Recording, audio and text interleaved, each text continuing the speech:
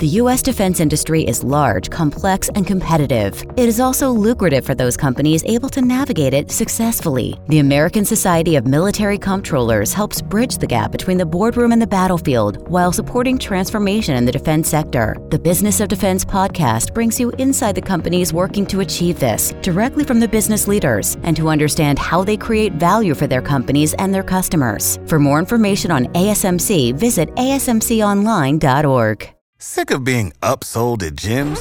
My guy, you're currently a base member? For $90 more, I can upgrade you to our Shred membership. For $130 more, you'll be a Swole member. And for just $300 more, you'll reach Sweat Platinum. At Planet Fitness, you'll get energy without the upsell. Never pushy, always free fitness training and equipment for every workout. It's fitness that fits your budget. Join Planet Fitness for just $1 down and $10 a month. Cancel anytime. Deal ends Friday, May 10th. See Home Club for details. This is the London Visited podcast on your favourite podcast provider, bringing to you the facts, history and information about different parts of this great capital. If you have been to London, are planning on visiting, live here, or just love London from afar, then this is the podcast for you. Hi, I'm Steve, and welcome back to our podcast. We're here for all things London and to tell you more behind some of the iconic places and people in London's history. In this episode, we return to the Ritz for part 2, our final part of our podcast. Don't forget to visit and subscribe to our YouTube channel, London Visited, to see videos covering this place and so many others across London. And now to this week's podcast. The social scene changed dramatically in London in the 1960s, with Beatlemania and the sexual revolution, and British aristocracy in the capital was not what it had been. By this time, the general impeccable standards of the Ritz had fallen. Peregrine Wasthorn noted the change, precisely that it was not at all ritzy. In the sense of being conspicuously luxurious, the glitter had long since faded and shabbiness set in. The place was unusually empty, kept alive by memories of former glories and a clientele who preferred nostalgia to comfort. Yet celebrities often held parties at the hotel, and the Rolling Stones were guests for many years. British Prime Ministers Harold Wilson, Edward Heath and Harold Macmillan often lunched at the Ritz. Heath would always reserve table 29 in the restaurant. In the 1970s, the hotel fell into a turbulent period. Terrorist threats from the Provisional IRA became a chief concern, and bomb scares were not uncommon. The oil crisis in the early 1970s directly affected business and prompted the Bracewell-Smith family to sell their stake to the Trafalgar House on the 5th of April 1976 for £2.75 million. At the time of the sale, the hotel's occupancy rate was just 45%. The Ritz Grill Room had been closed and had lost quite a bit of money in the recent times. In 1984, the Ritz brought back its weekly Sunday tea dances, which were popular during the 1920s and 30s. Because of demand, the hotel considered restructuring afternoon tea at the Ritz to hotel guests only, as those staying at the Ritz were often unable to get a table. Many Londoners who would have been barred by this restriction voiced disapproval, and the Ritz compromised by requiring reservations for afternoon tea at the hotel. Proper attire for tea is a must. The Ritz once refused to admit Mick Jagger for tea because he was not wearing a jacket and tie. The Barclay twins of the Elliman Group of companies purchased the hotel for £80 million from Trafalgar House Group in October 1995 through their company Elliman Investments. They spent 8 years and £40 million restoring it to its former grandeur. 2 years later, after the death of Princess Diana, the Prince and Camilla Parker Bowles made their first public appearance together at the Ritz, as they left a birthday party for Parker Bowles' sister. The couple returned to the hotel in November 2002 for the Prince's birthday party, attended by the Queen and the Duke of Edinburgh. In 2002, the Ritz became the first hotel to receive the royal warrant from His Royal Highness the Prince of Wales for banqueting and catering services. The Ritz acquired the adjoining Wimborne House in 2005. On the 27th of January 2007, around 300 people were evacuated to the nearby Mayfair Hotel, following a fire alarm in the hotel. No one was hurt in the blaze, which started in the basement casino's kitchen extraction vents. The Ritz Casino only suffered minor damage. Former British Prime Minister Margaret Thatcher was convalescing at the Ritz when she died following a stroke on the 8th of April 2013. There has been criticism because the Ritz has not paid any corporation tax since being taken over by the Barclay twins. The accounts indicate that the profitable hotel uses a series of tax reliefs to reduce its corporation tax to zero. David Barclay's son, Aidan, has stated that the company abides by the UK law. Authors Montgomery, Messingbird and Watkin describe the Ritz as the product of one of those near-miraculous convergences of civilised patron and architects and craftsmen of genius working together to complete harmony, both with each other and with the social and architectural fashions of the day. The building has been regarded as a masterpiece from the day it was finished. The architects were both educated together at the prestigious École des Beaux-Arts in Paris, and the education which they received is clear in the design of the buildings, particularly the Renaissance influence, delivering an authentic fabric of traditional French classicism. One of the architects had previously designed the Hotel Ritz in Paris for Caesar in 1897 to 1898, after which he met the other architect Arthur Davis, working together preparing designs for the Grand Petit Palais in the Paris exhibition of 1900. Both architects worked on plans for the London Ritz in 1904 to 1905. The exterior is both structurally and visually Franco-American in influence, with little trace of English architecture. For them, the exterior represents an evocative confluence of various Parisian architectural traditions. The Piccadilly Arcade echoes the arcaded ground floor of the Palace Velodrome and the Rue de Rivoli. The steep manscarded skyline of the Green Park facade echoes Hector Loeuf's work on Pavillon des Fleurs of the Louvre, while the tall windows and the wall panels of the facades resemble those of Meux's earlier work on a smaller building made as home for Jules Ferry on Rue Bayard. The total estimated cost for the building was £345,227, 8 shillings and 1 pence. The facade on the Piccadilly side is roughly 231 feet, 70 metres, 115 feet, 35 metres on the Arlington Street side, and 87 feet on the Green Park side. The irregularity of the site presented initial problems for the builders. This was dealt with by brilliant perspective effects, according to Binney, using curved walls to cleverly conceal the rapidly diminishing space at the back of the hotel. The purpose of the arcaded front was to provide more space for the bedrooms above. Expensive Norwegian granite is the material on the ground floor, with Portland stone above it. The steel frame of the building was made in Germany, is based on a model made in early 1880s in Chicago to increase fire resistance. The hotel interior was designed mainly by Paris and London-based designers in the Louis XVI style, which is consistent throughout, giving the hotel its special atmosphere of perfect appropriateness and elegant restraint. Marcus Binley describes the great suite of ground floor rooms as one of the all-time masterpieces of hotel architecture, and compares it to a royal palace with its grand vistas, lofty proportions, and sparkling chandeliers. Waring and Gallo were responsible for many of the fine design work of the interiors. The ground floor plan, dated to 1906, illustrated a large main restaurant overlooking the terrace and garden, a large central grand gallery and winter garden, a circular vestibule beyond the reception room, the Marie Antoinette suite near the restaurant, and numerous shops. The grill room had its own entrance on the right side of the entrance doors on Piccadilly, with a staircase leading down. The grill room was on the eastern side, and the banqueting hall lay on the western end, beneath the restaurant. Today, this is home to the Ritz Club, a wide vaulted corridor. The long room runs from Arlington Street entrance on the east side to the restaurant on the west side, with finely woven carpets. Along it are several intricate horseshoe archways. A triangular-shaped staircase features in the main building's southwest corner. The curving main staircase was built to allow women to make a dramatic entrance and show off their gowns to best effect. The Ritz's most widely known facility is the Palm Court, an opulently decorated cream-coloured Louis XVI setting. It is decorated with lavish furnishings, including gilded Louis XVI armchairs with oval backs, which the architects had designed based on research into French neoclassical furniture design of the 1760s and the 1770s, which were made by Waring and Gillow. The room, with its panelled mirrors of beveled glass in gilt bronze frames and high coving ornamented with gilded trestle work, according to Montgomery, Messingbird and Watkin, epitomizes the elegantly frivolous comfort of Edwardian high life. There were originally 2 large windows at either end of the court, then known as the Winter Garden, and were replaced with 20 panels of mirrors after 1972. The fountain of the court, known as La Source, is made of marble and is extravagantly sculpted. A nymph, gold in colour, is featured in a layer. A wrought iron and glass roof of the Palm Court contains 2 gilt wrought iron lanterns, and the ceiling contains lion skin motifs. The room is done in soft apricot and has remained so since 1906. Caesar Ritz chose the colour to flatter the complexions of women after weeks of experimentation with various hues.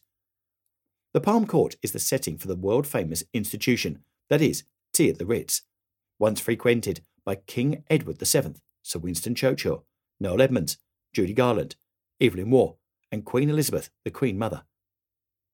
It acquired its reputation as the place for tea in London after World War I.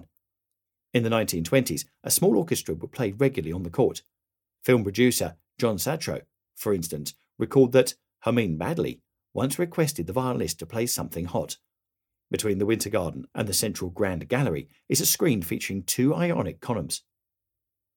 The hotel has 6 private dining rooms, the Marie Antoinette Suite with its boucherie, and the rooms within the Grade 2 listed William Kent House. Marcus Bindley states that the restaurant is not only one of the most beautiful interiors in London, it can be claimed as the most beautiful restaurant in the world. Caesar Ritz once commentated that the room was so heavily designed in bronze that it was fortunate that the hotel was built from steel, or the walls would collapse with the weight of all that bronze. Flanking the entrance to the main restaurant are 2 life-size figures set in bronze vert, after Culloden, holding gilded bronze lustres with 6 lights each, mounted on pedestals of Echelon marble, ornamented with bronze.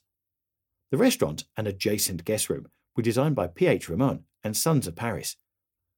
Bronze chandeliers are also a feature, influenced by an 18th century Augustin de Saint-Aubin engraving known as Le Bal Père et Masque, which was given by the city of Paris to the King and Queen on the 21st of January 1782. On the northern end against Piccadilly Arcade are floor-to-ceiling mirrors, divided into panes, which give the room a spacious effect, especially when the lights are on all day during the winter. At the south end of the restaurant is a watercolour by Davis and gilded figures known as the Thames and the Ocean, with a buffet made from Norwegian pink marble below it, believed to be inspired by Louis C's Buffet of Mansart. During the 1977 major renovation of the hotel, the scaffolding used in the project was hidden by a clean cloth during mealtimes in the Louis XVI restaurant, so as to not upset diners with a possibly disturbing sight. During the renovation, the columns in the hotel's lobbies were stripped of many coats of cream-coloured paint to display their original pink marble. Most of the work done in the renovation was done to restore and clean while keeping the original 1906 colour scheme. Much of the furniture from the original opening was still in use. New items were faithfully copied, styled after the originals. The hotel retained its nightstand call buttons for maid, waiter, valet and servant, refusing to make its patrons dial a telephone for services. From its inception, the kitchen was run mainly by French chefs, and it was a specialist in Russian soups, Viennese pastry. Its cakes became so famous that King Edward made regular orders from Buckingham Palace. The Ritz is renowned for its supreme catering service, as well as using its fine rooms for conferencing between executives and directors of multinational firms. A table at the restaurant still needs to be booked weeks in advance. The Rivoli Bar, built in the Art Deco style, was designed in 2001 by interior designer Tessa Kennedy to look like a bar on the Orient Express. The lounge was decorated in a Louis XIV style. Meals can be served on Nanking china of the Trafalgar Suite. The banquet and catering areas received a royal warrant from the Prince of Wales in 2005. The Marie Antoinette Suite is accessed from the main restaurant. The gilded detail of the room has the lustre and crispiness of gilt bronze, even the egg and dot in the boldly modelled cornice. According to Marcus Bindley, floral motifs are a common feature of the room, given the namesake Marie Antoinette, and represents the flowers at one of her feasts. Over the overmantel is a basket of flowers, with flowers spilling out over the frames of the oval lunettes.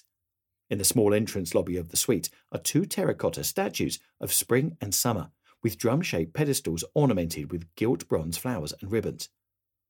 The ventilation grilles, of considerable size, are decorated in bronze lattice.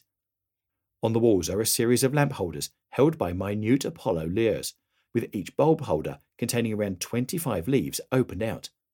The lights, according to Bindley, are hung on cords from ribbons tied in bows, entwined at intervals with flowers, descending to a cluster of tassels. The panels of the walls are treated like picture frames, with inner and outer mouldings, in contrast to the window frames and the wall mirrors, which are surrounded by clusters of reeds, with an inset behind which a curtain could hang without obscuring the moulding, according to Binley. As of 2015, the Ritz London has 136 guest rooms, of which 111 are bedrooms and 25 are suites. The main bedrooms are divided into three principal categories: Superior King, Queen, Twin, Executive King, Twin, and Deluxe King, Twin. The Superior King and Queen rooms are 215 square feet and 260 square feet in size respectively, while the Executive and Deluxe King rooms are 320 square feet and 385 square feet. The suites are divided into categories: Junior Suite, Superior Suite, Executive Suite, Deluxe Suite, the Trafalgar Suite, and the Berkeley Suite, and also include the signature styles that the Royal Suite and the Prince of Wales Suite, each with their own unique style. The Executive Suites typically face south and are 320 square feet in size, with a small lounge area and antique furniture. The Junior Suites, with fireplaces, gilded mouldings, and antique furniture, are above Piccadilly and are 495 square feet in size, while the 3 to 5 bedroom suites range in size from 1,990 square feet to 2,802 square feet. William Kent House, also known as Wimborne House, was opened as an extension of the Ritz.